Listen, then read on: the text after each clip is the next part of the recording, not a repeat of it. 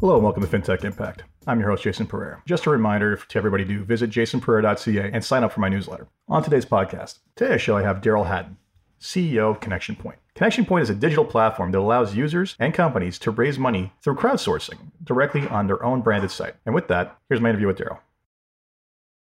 Hello, Daryl. Jason, how are you doing? Very well. Thanks for taking the time today. Looking forward to chat with you. Yeah, looking forward to this too. So Daryl Haddon, Connection Point. Tell us about Connection Point. Connection Point is a social commerce company. We help people raise money for all sorts of causes and projects around the world. We're best known for our fundraiser brand, which is our compassionate charitable giving platform that does both personal crowdfunding and fundraising for professional nonprofits and other organizations. Excellent. So we'll dive into that in a second. Tell me about the history of Connection Point and what led to its foundation. Sure. I'm what some people would call a serial crazy man because I've started multiple companies. And so way back in the 90s, I started one and we ended up taking it public on NASDAQ in December of 1999. We were one of the hottest IPOs of the year in the US. What was it? I'm curious. It was called Optio Software. Okay. So I'd invented some of the technology that we used and became Chief Technology Officer and Senior VP of Development. So we'd done that for a few years and we finally sold it off, took it private and sold it off to our largest competitor in April of 2008. And I had been commuting back and forth to Atlanta from Vancouver for multiple years and was getting a little tired of that. So, yeah, no kidding. How far is that? Basically, it's a whole day's travel. That's one way to look at it. And flying through Toronto on the way down all the time, it's 120,000 air miles a year. And, Air Canada was good friends at that point. They knew me well. They knew my birthday. They knew my kids' birthdays. And now they're dead to you, right? Well, I'm dead to them.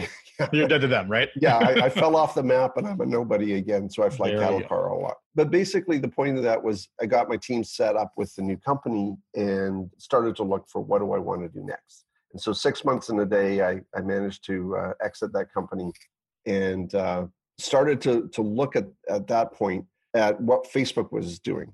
And I coached a lacrosse team, a boys lacrosse team, my son. And one of the things that came out of that is I was trying to get the boys out to practices by emailing them. No one was showing up. But I created a Facebook group and I posted the practice on the group and everybody came out. And I had the epiphany of, I wonder if I can get them to pay for their fees like this. And Fundraiser was born.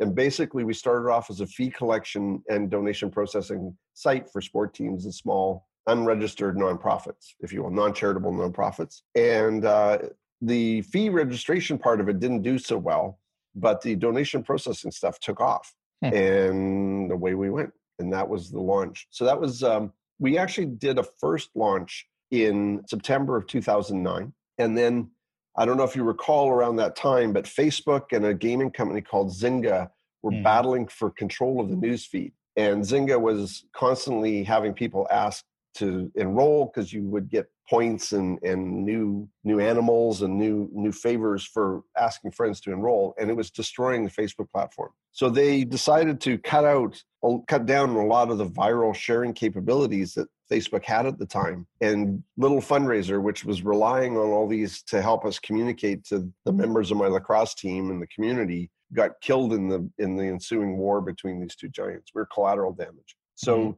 we actually had to relaunch, like New Year's Eve, December 2009, I sat down with a big glass of scotch and realized that we're going to have to flush pretty much our whole first year's development effort. And, it was bootstrapped. I put the little bit of money I had left from the public company because that had gone through the crash of 2000. And so it wasn't anywhere near what it could have been or should have been. Put all that money into building the first prototype. And then we had to start again from scratch. So we launched again in July of 2010 and have had a really nice upward path ever since then. But it certainly was a kick in the teeth. The kind of startups are fun because they're somewhat dangerous, but sometimes that bites you. And yeah, especially when you're piggybacking off another platform, all they got to do is change one rule and you're Sherlocked or you're basically blocked out, as you found out. Exactly. Okay, so let's talk about the problem that Connection Point solves. And one thing that you've done that I think is rather unique is you are enabling crowdsourcing across multiple verticals pretty much. So speak to me about that and the experience there and why this is kind of not, just one large crowd raising funding mechanism like GoFundMe or Indiegogo or Kickstarter. Sure. We started as a personal crowdfunding site. So basically, it was around the idea that an individual or a collection of individuals, being a sport team or something like that, could raise money.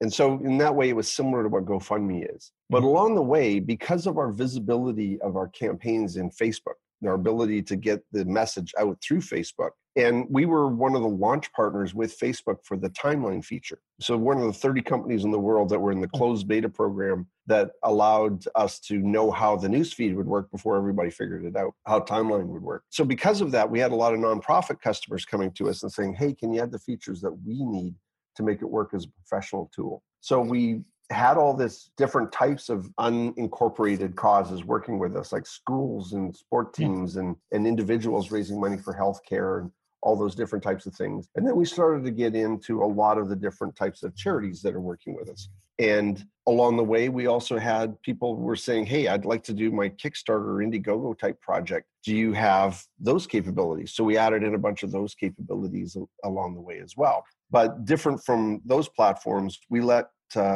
companies, if they're running their rewards-based crowdfunding campaign with us, to use their own branding on it. And so they run it as their own platform. And there's some use cases, and we'll talk a little bit more about that from the business side as we get further along. But basically, we had all these different types of customers using our platform to the point that we started to call it Fund Anything, Fund Everything. And if you had a community that would support you in some way, you could use this type of technology to rally that support, get some money in, and hopefully make your project successful. As we got further along, we started to see additional use cases for this come out. And that's when we started to do, I think what you're referring to is the idea of branding for different and packaging for different types of markets. And so one version of that is something we call CocoPay. CocoPay stands for Collaborative Community Payments. And it's the idea that you could use crowdfunding technology to help a customer buy your product or service. And by rallying support from the crowd, the customer themselves may not be able to afford your product, but their friends and family may help them buy it. And a good example of this is an A-Linker bike. This is a device that was created by an entrepreneur to help people who have mobility problems. And they can buy this bike and it really improves their quality of life. Selma Blair, the actress, just got one in the fall and raved about it and has just created quite a sensation. It's been on a lot of the talk shows and things like that. But B.A. Linker, the CEO of the company, we convinced her to put crowdfunding into her website, white labeled, so that she could help her customers start a campaign to buy one of her bikes. And it took off for her. It's created a tremendous amount of interest from the community in buying these bikes. And what it's allowed her to do is to get revenue from customers who can't afford her product, because the community cares enough about the quality of life of that customer to help them buy it together. So that's an example of the technology, the techniques of crowdfunding, but applied in a different circumstance, in this case, a very commercial one. And it's helped her get, at last count, she'd sold 80 some of the bikes in 6 months to people who couldn't afford it. And she has hundreds of other people that are interested in doing it. So it's really enhanced her business. At the same time, she's getting to do some good in her community, and helping change people's lives by getting them a bike they couldn't afford. Well, it's fantastic. I mean, it's, you look at the success of all the big crowdfunding resources that exist. I'll go to GoFundMe, where you can basically put up any cause. And it makes a lot of sense. You see a lot of the same things over and over again, right? I need money to pay for, unfortunately, like I didn't get travel insurance, get me back to the country, or usually medical causes.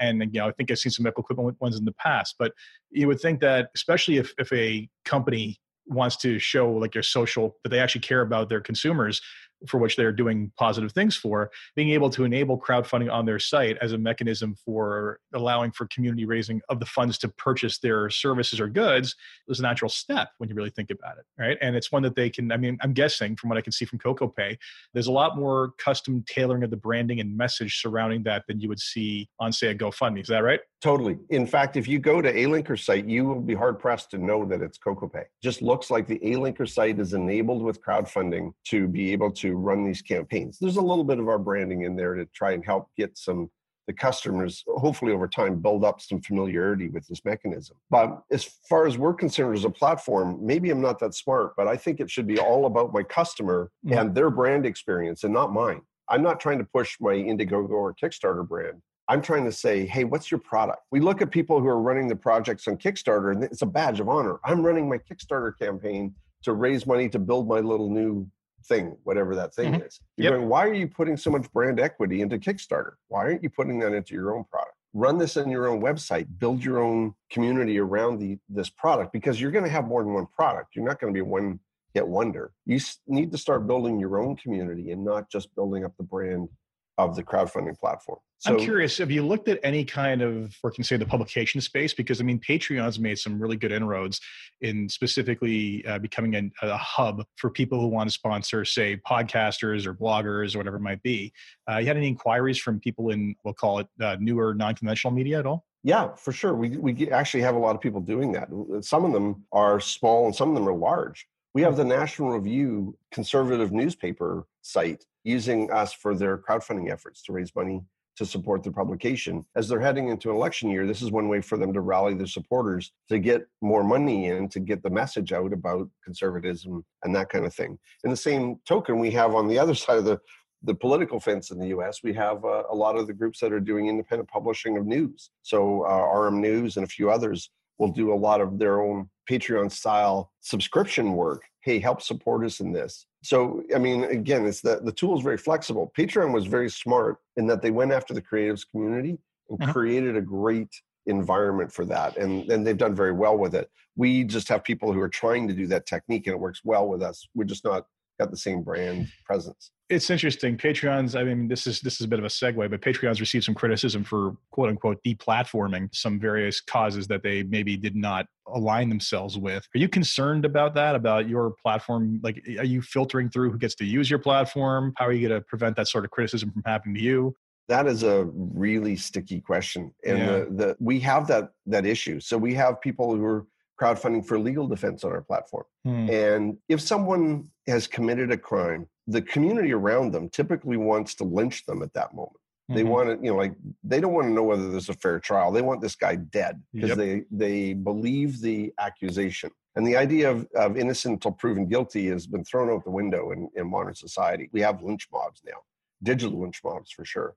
So the question comes up is, how far can we go with these campaigns on our platform? I fervently believe in free speech and trying to help let somebody have their day in court. Trust our legal system that if they get money to go into court, we'll get a fair trial out of this. And that will end up doing justice. But the digital vigilantes won't let that happen. And they will punish other good-natured people on our platform. So for example, when we've had somebody who was accused of a major crime, the vigilantes have gone and picked all the campaigns on our homepage and made comments on them. You need to stop supporting fundraiser. They support baby killers. And it's like, oh my goodness, we don't support them. Assaulted by the Twitter mob, unfortunately. Yeah, we're trying to support the justice system to do its job. In some cases, we now have a rule that says if you've been accused of a violent crime, we can't run your defense on our platform. That's an example. Yeah, I mean, it's a really, like you said, it's a very sticky question. It's one, again, many people have wrestled with, many companies have wrestled with. So let's go back to the actual experience of Connection Point. So let's say that I, for example, have a financial planning blog and fintech podcast, and I wanted to. I had contemplated integrating.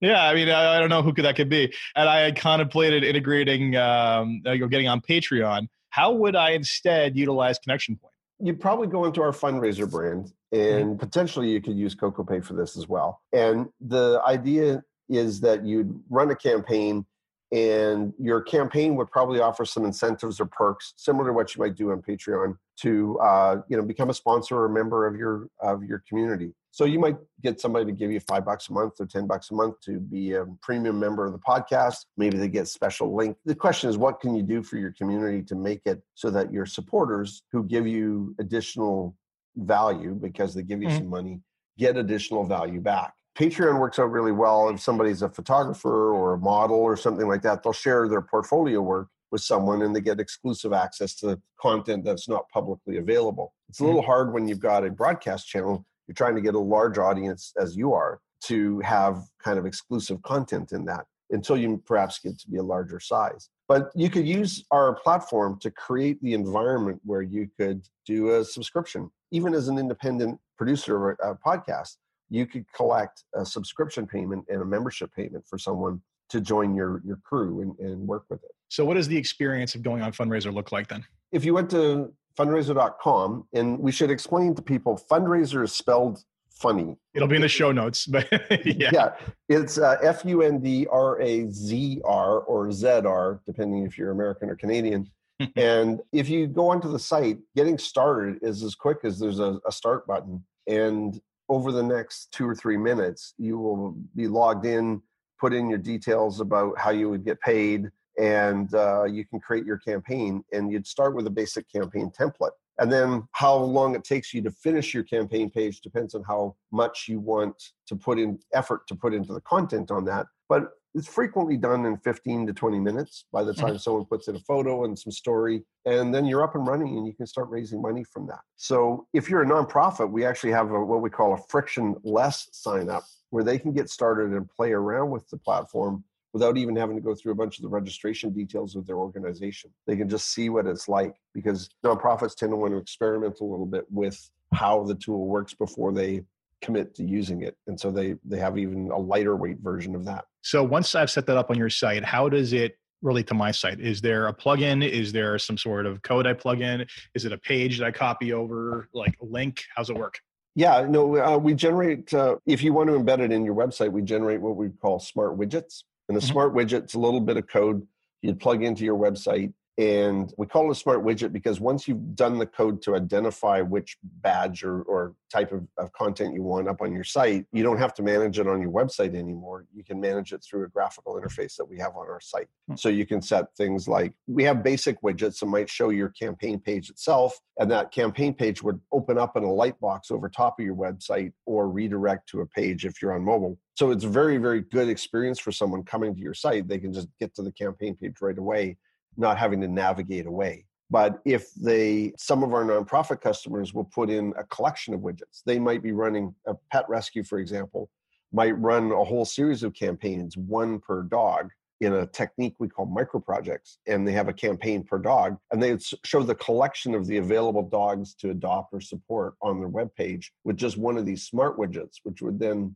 you tell it, put the content in of a grid of campaigns or a carousel of campaigns, and it'll automatically generate that on the site. So very quick and easy to put it into your website, and lots of power. I mean, one of the big concerns a lot of people have is, wow, there's so much I can do with this. And we just have to guide them through some of the steps of what's possible, because it's just amazing what they can accomplish. So let's talk about pricing. I got signed up. What does it look like to work with you guys? Well, we charge you the outrageous price of free to start. There's no monthly, annual setup, any kind of fees like that. And we actually can let you fundraise for free. You still have to pay your payment processing costs. You can't get away from what the credit card companies are charging. No one's getting away from that anytime soon. Nobody's getting away from that anytime soon. But we have a technique, and I'll tell you more about that in a sec. But we have what we call a free model. And with the free model, we just ask the donor for an optional, and it's optional, tip to us as a platform to help you run your crowdfunding campaign. And we get enough people contributing through the optional tips that we can make enough money to run your campaign for you. So literally you can use our system for free, and we make a little bit of money by getting people to contribute to support us. Our mission, we said, is, can we give you the world's best digital fundraising system for free or as close to it as possible? And the close to it as possible is that we also have something we call a pro funding model. And in the pro model, instead of us asking for the tip, typically nonprofit will ask their donors to cover the processing fees for them. And a vast majority of donors will do that if they like the cause. So it gets down to the point where it'll cover not only our platform fee, but the payment processing fee. And with their participation of their crowd, they can get their costs of fundraising down to less than 1% total. So that's, I mean, your credit card fees are typically 2-point-something% and 30 cents a transaction. We can get it down to almost free. And with the right community, you can get it down to free. So, if you're really strong supporters in your community, you can get your fundraising for free. So we're trying to lead the world in just how aggressively can we push this model to help people raise money that they need without having to pay for it. Yeah, I mean, it's funny because so much attention is paid to not-for-profits, and the amount of money that actually gets deployed to the causes they're trying to serve, right? And they almost get punitively punished for having any kind of administrative charges whatsoever. So I think this is a way of kind of turning it back on the donors and saying, well, if you want money to go to your cause, here's a better idea. Help us pay. Why don't you pay the credit card company to give us the money so we can have more of what you give us go straight to them? Yeah, flipping it on its head. Exactly. If you wanted to give $100 to get some work done, help the cause, because nothing's for free in the world. No. There's always a cost somewhere. This especially credit card processing. Credit card. Well, it's not easy, but we can make that a whole lot easier. And as a result, I mean, obviously, it's very popular with not-for-profit and individuals raising money for themselves. No, that makes a lot of sense. I mean, I'm going to take a harder look at that. So people might not be surprised to see you pop up on my website in a couple of weeks. Well, I'm happy to help you do that. That'd be a lot of fun. No, it would be.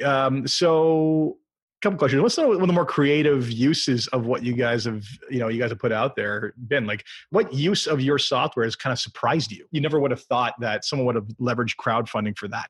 Got a great example of that. University of California, San Diego has a project called the American Gut Project, and they study the human microbiome. So this is when Rob Knight was the lead researcher there, brilliant guy, speaks at TED conferences and all that on your microbiome. And microbiome is all the bacteria that are on your skin and in your gut and the whole bit, that whole community of billions of microbes that help keep us healthy, funny enough. And he said that your microbiome is more important to your health than your genetics in determining your overall quality of life. And they've been finding about why people get colitis and all these different things because of deficiencies in the microbiome. You give your baby an antibiotic when they're 6 months old because they've got an ear infection. It sets their intestinal tract back about 6 months in development. It's amazing. Boy. But anyway, so what they did is they came to us about 6 years ago and they said they wanted to crowdfund to help people participate in their study.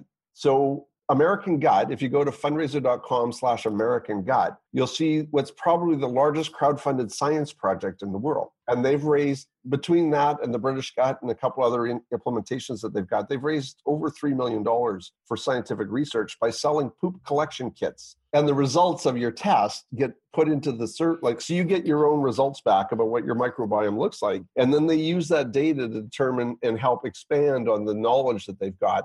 And occasionally they'll give you an update saying, hey, we now know that deficiency of this kind of organism might result in irritable bowel syndrome. It's like the not-for-profit research-based version of 23andMe, essentially, but for poop.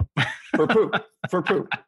So, I can see how that surprised you. I would not have thought that you would have helped collect poop from millions of people across the world. Yeah. So we've helped save a bunch of babies from leukemia and things like that by helping fund their stuff. But that one's fun. And this year we had a group that did a whole bunch of the projects at Burning Man in the Nevada desert. Huh. So they crowdfunded to build the things that they were going to either take as an art exhibit or the things that were going to burn down. So the temple that they took, they've crowdfunded with us. And if you want to see some examples of some fun projects that we do, we have a little mock-up site that we did called Community. Community spelled with 2 T's. So COMMUNITTY.com. And on there, we've got examples of the different art projects like they did for Burning Man and some of the pet rescue that raised, it was $250,000 for the hurricane in the Bahamas. We've got some different examples of different kind of campaigns up there. But it just gives you an idea of the breadth of the different things that people have funded. And some of them move us to tears because they're just so heartfelt and they've helped recover from a tragic accident. And some of them are just whimsical and ridiculously fun. We had a group that was doing a game around a science fiction game around the characters, the members of the band BTS. And they ended up getting a whole bunch of money to build this game at personifying these characters. I mean, just really crazy, interesting projects that frequently are unexpected. Fantastic. So before we wrap up, 3 quick questions that I ask everybody to make you think. So the first question is, if you had one wish for something you can change in your company or in the industry, what would it be? I think if I could be granted one wish, I would love people to stop putting crowdfunding in a tiny little box around it looks like GoFundMe. Yeah. And start looking at this as this is the way community can collaborate to fund things. It could be government project, it could be healthcare project, it could be clean up the oceans project. There's all sorts of different things that we could do if we just get out of the little box that it's only useful in these ways. I'd like a lot more companies to understand how they could use crowdfunding for product development or for selling to their customers like A-Linker's doing. That would be a wonderful thing from my point of view. I mean, it's interesting. We have a very westernized view of money and society and community, and the money aspect is a little bit different. I mean, first off, I mean, you're really a platform for enabling altruism in a lot of ways. And not just altruism. I mean, it doesn't have to be altruistic. You could also basically get, or just funding the causes or the things you care about. That could be, like you said, a video game or something to that effect. You really want to, you would love to play that game. Great, I'll donate to it. But you look at other parts of the world, specifically Africa and Southeast Asia, and the concepts of money and community around that. And everything's community funded, just, without a digital platform. It's like you basically went off and got a job there. That's fine. You could give back a certain amount of the money to your community because they help get you through school, and that's going to pay for things that happen, to help support the community. And I think it's interesting. I think if a more digitized Africa would be a good thing for you altogether, because this concept is probably far more common to them. The concept of community sponsorship is far more common to them than it is to us, unfortunately. Well, it is. And one of the things, I did a TEDx talk in October, which will hopefully be published here very shortly, on philanthropy as entertainment, binge watching for good. Basically, if we want a series of millennial donors to give more, one of the things that we are looking at is how do we make philanthropy more of an entertaining experience? Because what we're ending up with is the feelings that we get from giving are very similar to the feelings we get when we consume entertainment like a movie. If you think about a romantic comedy, you know that the result is the girl's going to get the guy, and it's just what do they have to go through to get there. A lot of the times, if we're telling the story of a community project, it's a very similar heroes type journey. We've got some people that are trying to solve a problem in an area. We learn about the trials and tribulations they go through along the way. If we keep telling that story repeatedly, millennial donors will keep giving to it as long as they see that they can make an impact to move the ball down the field a little bit. But is it entertainment so much as more as it's engagement, right? I mean, like giving to a large faceless cause versus actually seeing the net benefit of the dollars you spend, I can understand that one-to-one connection a lot more. I've spoken to many charities about the struggles they're having these days, because reality is, everybody's got a little bit of charity fatigue these days. You get asked by every coworker you have on a monthly basis for, I'm doing this ride, or I'm doing this walk, or I'm doing this whatever. And, when the charity comes around and basically says, we have this wonderful cause, can you support us? Oh, I give at work, or I give here, I give there, right? You're being saturated. It's almost death by 1,000 cuts, right? And a lot of charities that are big names, but just maybe not getting crowded out by some of the bigger names like local children's hospitals or whatever else it is, they're struggling. They're seeing donor amounts go down. And part of it, I think, is because there's a detachment from it, right? The person in front of you basically says that, hey, you know what? I'm going to run my first marathon and I'm raising money for charity. Yeah, I'll support that. There's your entertainment or engagement standpoint. But I think you're absolutely right. I think if we are communicated to better in a more dynamic way as to what we've done in terms of our contributions, their impact on the people we're trying to help or the causes we're trying to help, we're probably far more likely to continue that behavior. Exactly. And we think that what we know is we can almost make it addictive to the point where we work this concept we call micro projects, and we have a lot of our pet rescues who will do this. They'll run one project per animal they're trying to rescue. And they'll get a small group of people who will help make sure that animal gets out of the kill shelter. And then they tell the story of that animal, like what happened to it? Why is it there? What's going to go on? And people feel really good because they kind of know that they've saved all these different animals. We had one donor who was giving so frequently, we had to check in to make sure we weren't having a home shopping channel problem, where this little old lady was sitting at home giving away her life savings. And we checked in on her to make sure that she could actually afford it, because she was giving to all these different animals all the time. It was so addictive for her to feel like she was saving this many animals. Well, that's what's important to her, right? It's her preference. It's her preference. And so the point is that you can make it, if you see the impact, as you said, if you can see the impact, you're more willing to give again, especially if you're giving small amounts, 5, 10, 20 bucks. I'll give up a cup of coffee and give you $5 for that. If I can help make sure that this dog gets out of jail today, it's not me doing it, it's us doing it. And I think that the millennial generation is much better at that than we might ever give them credit for. So that's one of the things that we're seeing. And you talk about Africa, we have a group called Thrive for Good.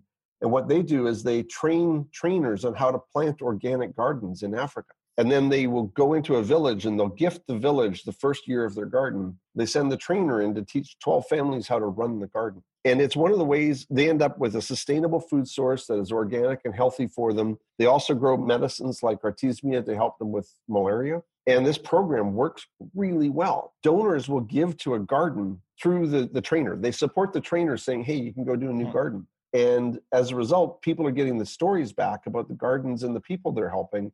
And it's turning into a really interesting ecosystem. So our mission is, can we reimagine philanthropy and change the way we do it so that we can create more sustainable funding for the world's most important problems? Worthy cause. So second question I have for you, what's been the biggest challenge in getting to where you are today, besides the need to recode everything in Facebook, Sherlocking it? Yeah, well, those are that's just a fact of life. Funding. Trying to get investors to understand a business model where we give it away for free and we make money has been really challenging. Yeah, it's interesting. I mean, I find that semi-true and semi-surprising because, there's so many freemium models out there or indirect compensation models these days. We just named Facebook, right? A perfect example. They're giving something away, but they're making money off advertising. You're giving something away, but you're making money off of the fees on it. Anyway, so one would hope that you find more broad-minded funders going forward for this. It's a worthy cause. But that has been the challenge. I've gone into investors and they don't like the fact that our SaaS revenue is not contracted, for example. They say, well, the customer can give up on you. And it's like, they can give up on your SaaS contract. Don't even you're not going to sue a guy for a $200 a month contract. That's valuation metrics. The reality is that, and it's very simple math around SaaS. If you have 2-year contracts on SaaS contracts, those numbers, that leads to the highest level of valuation you can possibly get on a SaaS company, right? So therefore, if you're a funder, you want to see 2-year contracts on your SaaS. Meanwhile, it's like, we all get annoyed by this is only going to cost me $9.95 per month, but you want me to sign a 2-year contract to get that price? And if not, it's $25 per month? Give me a break. It is what it is. But that's been a challenge, is we trying to bend the model around to support an investor. It hasn't worked. So we're focused on helping the customer and we'll just make it up along the way. Absolutely. So last question for you is, what gets you up in the morning and excites you and keeps you going to keep doing what it is you're doing? Well, besides the fact that running a small company can be an absolute blast, it's a little bit like driving a sports car. When a public company felt a little bit more like a Mack truck. We could carry a whole bunch of stuff in one direction really fast, but don't try and corner that sucker because it's going to roll over. No. But a startup can feel a lot like driving a sports car. So that part of it is a lot of fun. But I think what really brings me into the office every day is what I would call leveraged impact. By the time we're done, we think that we can help raise $1 billion for charitable projects and business projects all over the world that'll do things like reduce poverty and increase education, improve food security, reduce addiction, save babies from critical illness, help companies launch products, save many, many, many puppy dogs. It's leverage. So the little bit of work that we do helps create this result. We've raised $160 million for over 200,000 projects in 40 countries so far. And I'm pretty sure that by the time we're done, we're going to hit that $1 billion of impact, which is going to, we think about all the places that'll help in the world. That's huge. It's incredible. Well, thank you very much for doing what you're doing. You're helping out countless causes and hopefully countless more going forward. So Daryl, thank you very much for your time. I'm sure everybody will appreciate this. And I encourage anyone who's looking for a crowdsourcing solution to check out Connection Point and the various properties that you built underneath that. Well, I appreciate it. The chance to talk about it with you has been fantastic. Thank you. My pleasure. Take care. See ya. So that was my interview with Daryl Haddon, Connection Point. Yes, I may end up adding that section to my website shortly, as soon as I have time to get to it. In the meantime, for those of you who could benefit from his solution, please take the time to check it out. Until next time, I'm Jason Pereira, and as always, if you enjoyed this podcast, please leave a review on iTunes, Stitcher, or wherever it is you get your podcasts. Take care.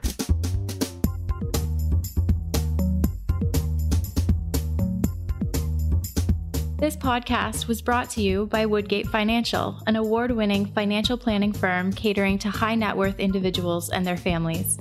To learn more, go to woodgate.com. You can subscribe to this podcast on iTunes, Stitcher, and Google Play, or find more episodes at fintechimpact.co.